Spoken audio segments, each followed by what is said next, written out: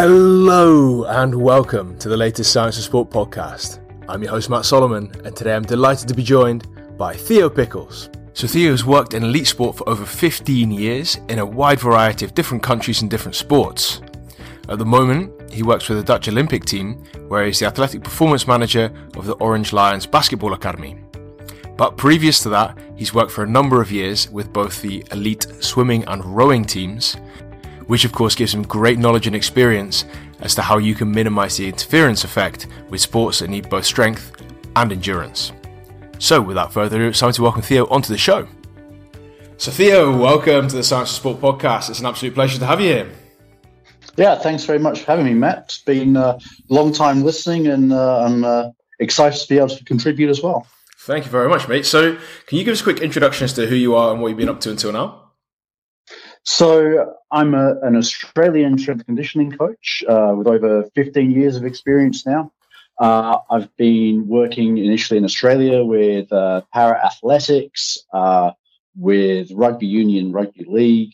Then I moved over to Bangladesh, where I was working with the cricket team for 2 years.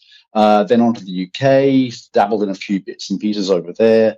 Then through to Belgium with a little bit of soccer, and then finally to the Netherlands, where I worked with swimming, equestrian, ice hockey, trampoline, rowing, and swimming. And for the last 9 years, I've been exclusively with the elite rowing and swimming programs based in Amsterdam. And just recently this year, I've been moved over to the basketball program, where I am the performance manager.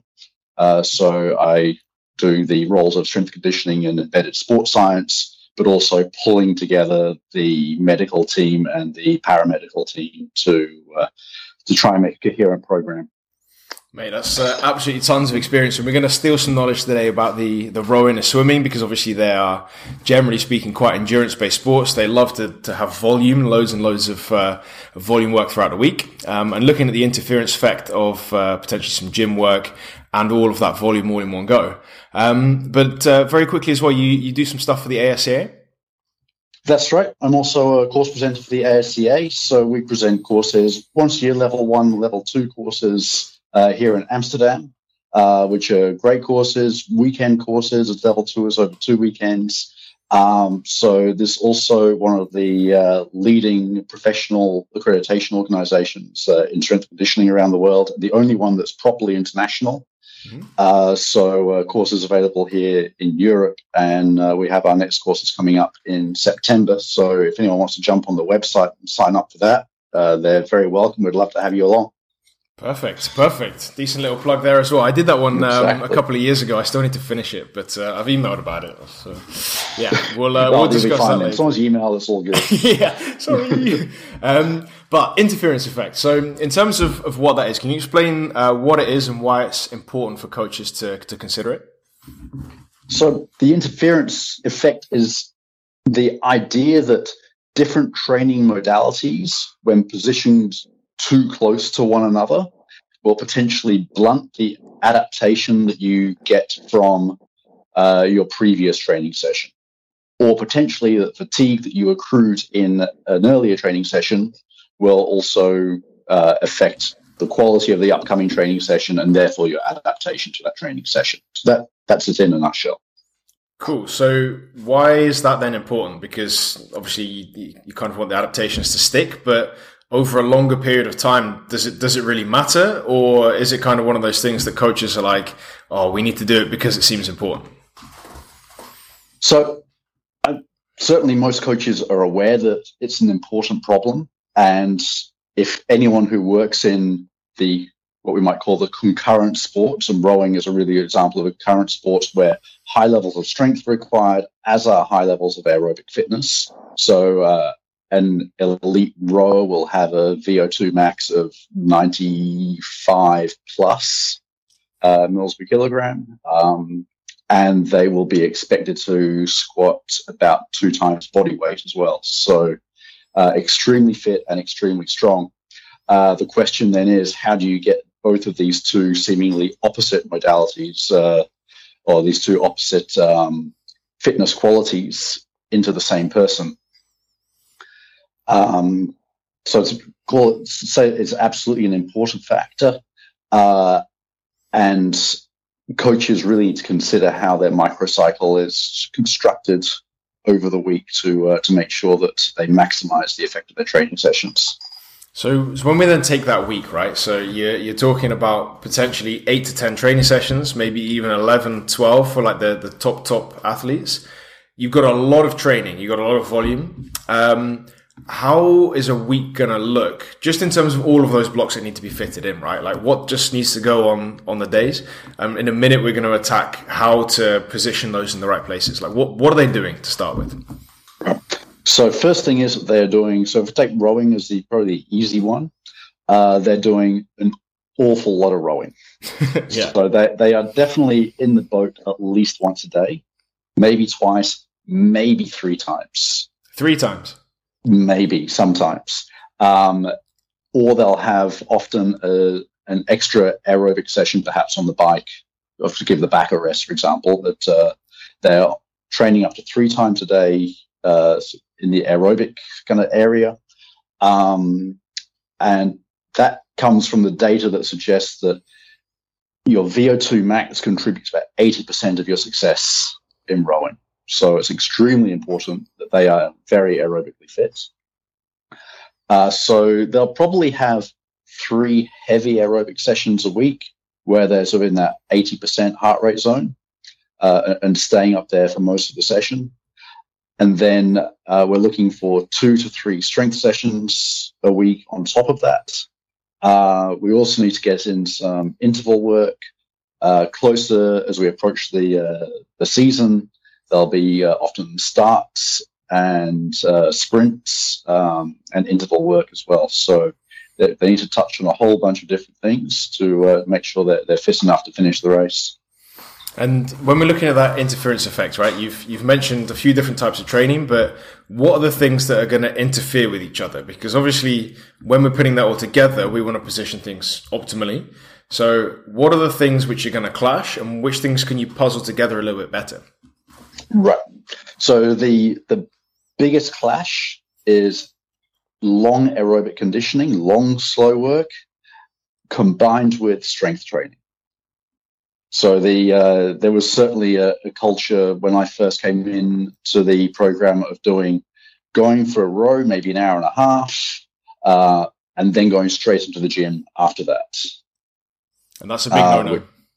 That's a big no-no. Not so much that the strength session is you have a blunting the adaptation effect from the aerobic session, but the quality of the strength session is going to be poor. Yeah. So there's also a kind of interference phase, the interference of fatigue on the next session. But generally, if you can think of your training in themes, so strength training is a highly neural kind of training, as opposed to an energy system kind of training.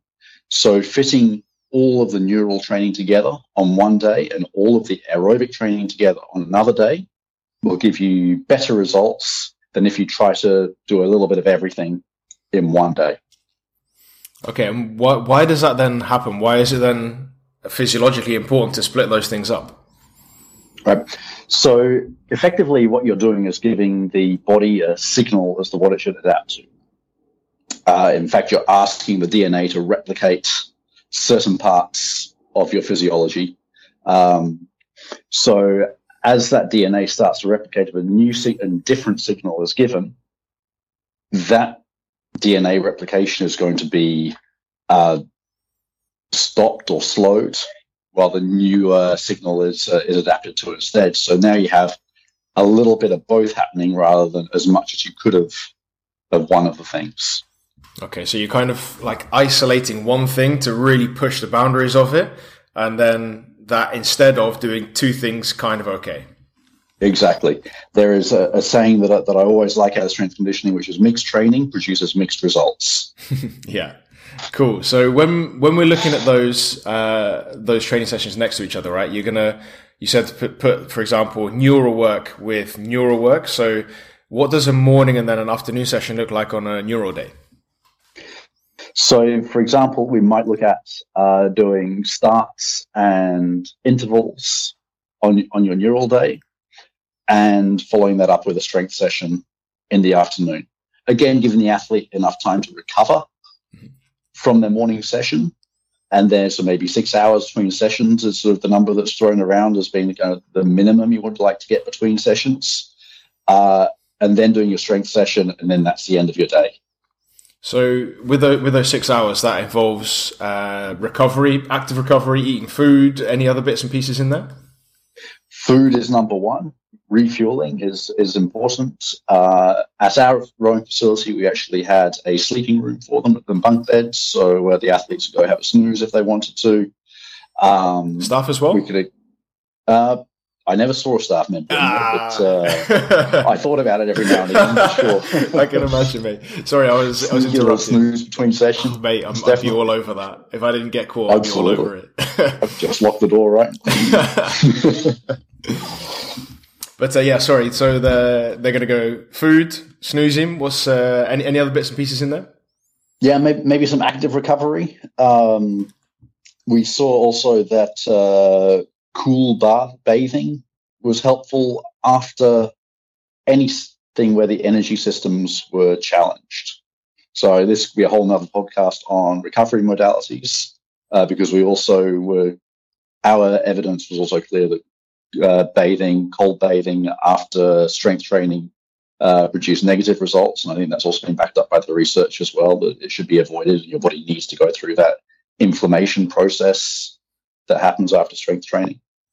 But again, a whole different podcast there on recoveries. So that was the primary thing. The other important thing we did was to have that strength session at the end of the day, because I only would get mostly 2 strength sessions in a week. So it was the training we did the least. That meant that we wanted it to be the stimulus they went to sleep on. So now all they had to do after that session is go home, eat, and go to bed. And then they've sort of got a whole 12 hours now to adapt to that session before the next stimulus is thrown at them. With the thought that if you have no session afterwards, then you're not going to get any blunting of responses. Then it's kind of full focus on getting stronger, loads of time to recover for that, or loads of time for them at least. And then they can get the full adaptation from that strength training. Exactly, or at least as much as you can sort of get out of 12 hours. Of course, it takes about 48 hours to get full adaptation, maybe a bit longer for some people. And of course, they have another training session the next morning.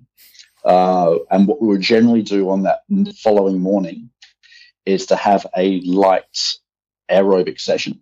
So more of a recovery session. So maybe at 60 to 70% heart rate max for an hour. So it's a much lighter session.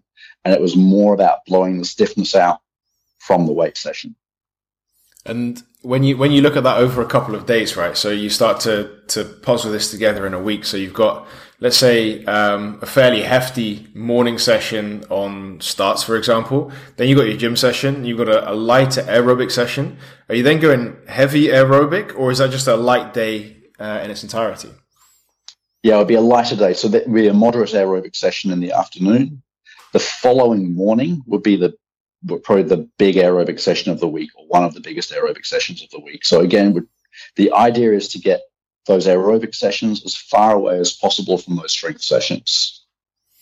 Cool. So when you're puzzling that together, could you take us through the rest of that week? So let's say we started on Monday with the sprints and the gym session, but what would it look like moving through to Sunday evening? Yeah. So if we took a full Monday, so I previously talked about sprints and starts in context of what are you doing on a strength training day. If we put the whole week together from Monday through to Sunday, Monday morning, easy row. You've had the day off before on Sunday, so just get back into rowing again, maybe an hour and a half, nothing too intense, maybe 70% heart rate max. Then into the gym in the afternoon. Big gym session, maybe an hour and a half, using primarily focused on lifting heavy weights. So looking for the vast majority of the season, they're focused on their absolute strength kind of zone. Tuesday morning will be light aerobic, blow out the stiffness, moderate aerobic Tuesday afternoon, heavy aerobic Wednesday morning, another moderate aerobic Wednesday afternoon. Thursday morning starts sprints, high intensity intervals, strength again in the afternoon on Thursday afternoon. Friday's an easy row in the morning. Friday afternoon is going to be a moderate row. Saturday is going to be a heavy aerobic row in the morning, and then the rest of Saturday off and Sunday off. So it's a pretty packed schedule. There's a lot going on in there.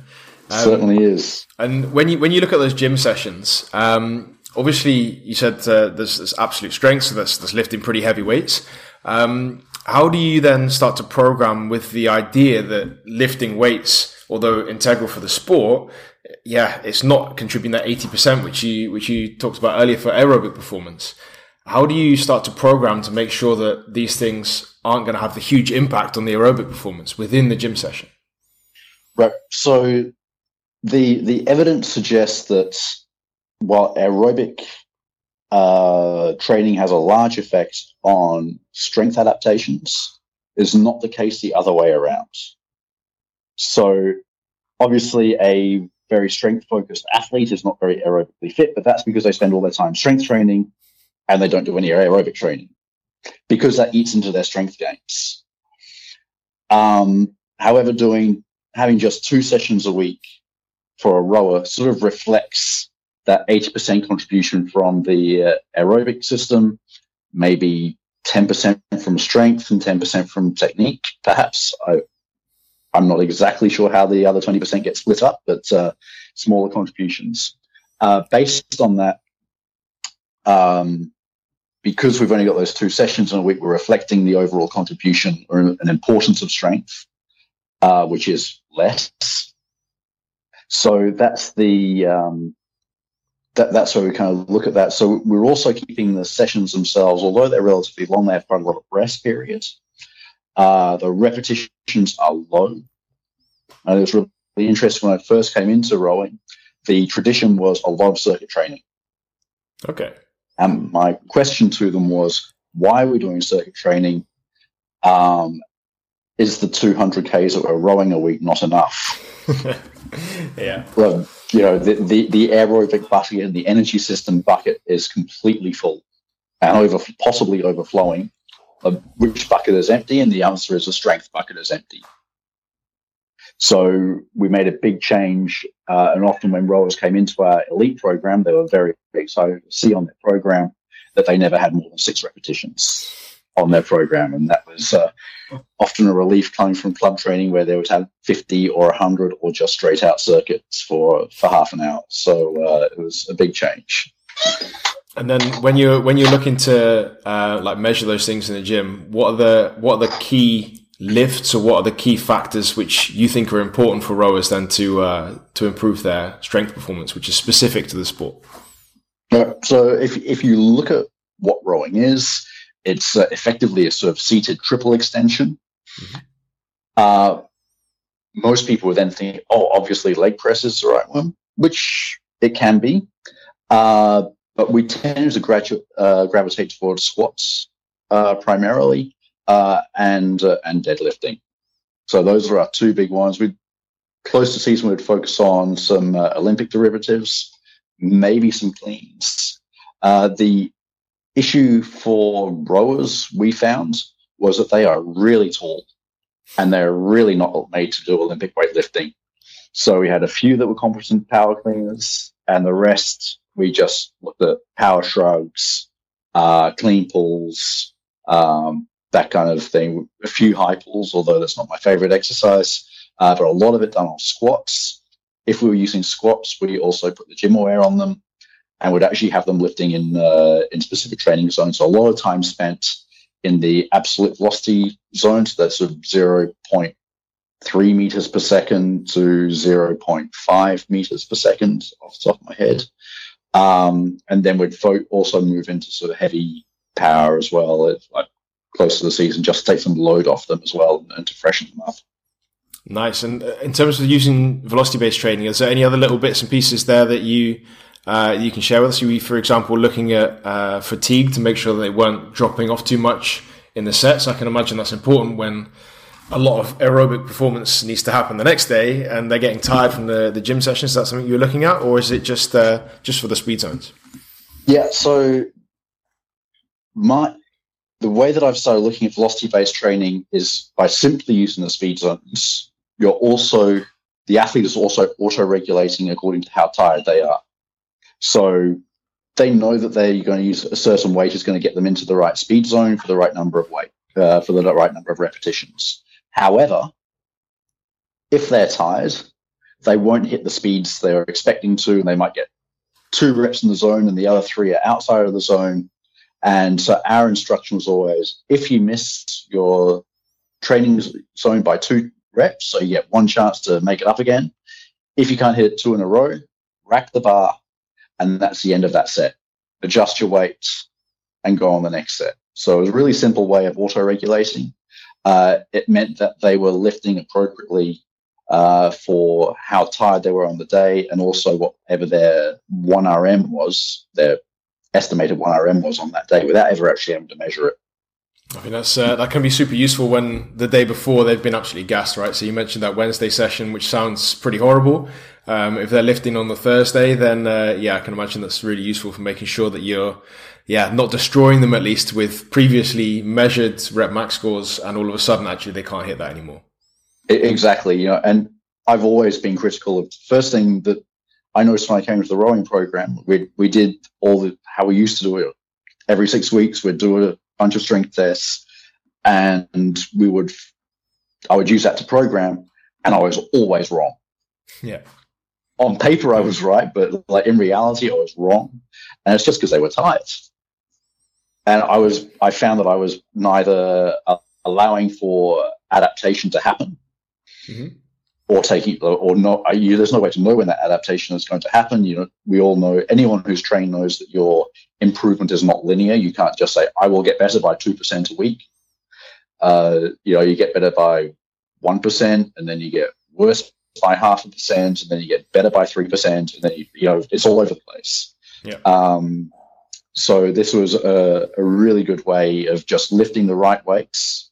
And also when we went to the lighter weights, when we went to the competition preparation phases, we were able to really strip the weight off and ask them to lift at 30%. And if you ask a rower who's used to squatting 150, 180 kilograms to squat at 60 kilograms, they're like, this is not a training session. I don't want to do it.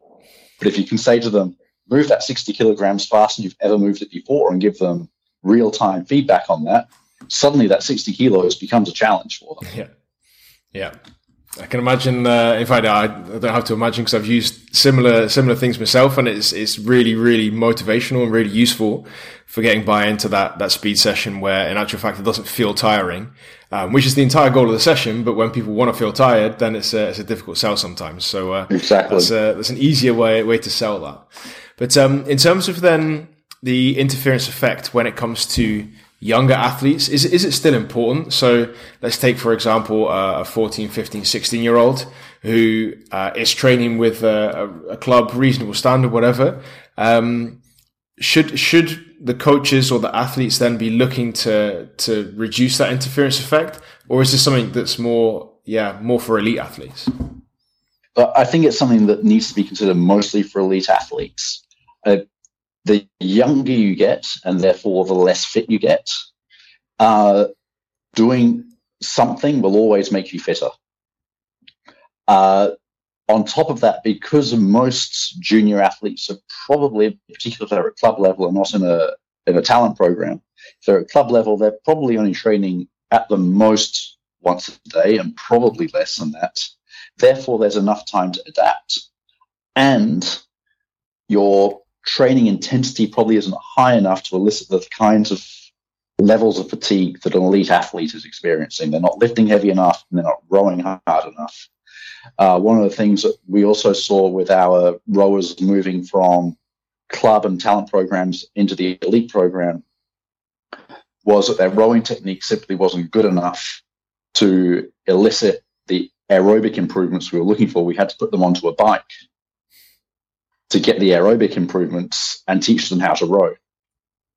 They just simply couldn't get the intensity up in the boat because there was too many other problems that you have to solve, too many coordination problems you have to solve before you can get your intensity high enough.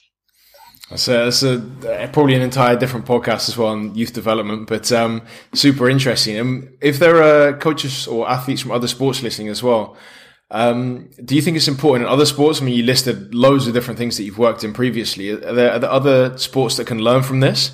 Obviously with rowing being a fairly extreme example of what happens, but things like team sports, for example, you mentioned football, soccer earlier. Are these sports also going to need to consider these kind of these split sessions or the tips and tricks you've given earlier? Yeah, I think absolutely. Let's say we're working with an elite football program, for example. It's really important for coaches to be aware that strength training in the short term negatively affects coordination. It changes how you move in the short term, although there are long-term benefits. So if you were going to teach a new skill straight after a strength session would be a bad time. If you're often in club situations, time is restricted, you say, right, I want to get one group on the field, one group in the gym, and then swap them over, for example. I think it's really important to be aware of what kind of session you're going to do on the field with them. So I would look to be doing speed, agility work with them. That way, again, we're trying to theming that neural idea along with the strength session. So let's say we have 2 or 3 strength sessions a week. That's when I would put my speed, agility stuff with one group, the strength session with the other group, and swap them over. I think that would be a better idea than, for example, doing their aerobic conditioning and their strength training on the same afternoon, for example. You also need to think about the quality of team play as well. You know, what kind of session you're going to do in terms of, are we going to be running full pitch, match simulation training drills, or are we going to be doing closed drills? How much of a team am I going to get on my athlete? When I'm going to put it, how does that affect safety and injury potential as well? For example, if I go and smash my hamstrings with a bunch of Nordics, because as strength conditioning coach, I heard that was a good thing to prevent hamstring curls, and then they go and do a bunch of sprints and play a game of soccer straight afterwards, that's going to be a problem as well. And there's maybe going to be a high risk of injury while the hamstrings are now fatigued and recovering from those 3 sets of 6 Nordics you did, for example. Yeah, and Nordics are horrible as well. That's again, a different podcast. They're brutal. But yeah, not recommended for the amply proportioned human beings out there. No. I can imagine your rowers don't like it. But Theo, mate, massive thanks for your time and effort. I think that's some superb information and some really interesting stuff that we've not covered before. So massive thank you. And I look forward to speaking again soon. Yeah, absolute pleasure, mate. Really enjoyed it. Thank you very much, buddy. Cheers. Cool. Cheers, mate. And that's it. Once again, a massive thanks to Theo for all of his hard work in today's podcast. I really appreciate it, and I'm sure you do at home too. Before you leave, I want to point you in the direction of our Coach Academy. Now, the Coach Academy is a series of lectures broken down to bite-sized chunks. So if you've enjoyed today's podcast and you want to get some more information on how you can program for sport performance, get yourself in there using the link in the show notes completely for free for 7 days. So click that link in just a few seconds' time. And of course, if you have enjoyed today's podcast, it would be brilliant if you can give it a like and a share, and share it with any coach, athlete, friend, or colleague that you think could really benefit from this. That means that we can keep bringing you the best possible guests and the best possible content. And that's it. Once again, a massive thanks from me. I'm Matt Solomon for Science of Sport, and I'll speak to you next week.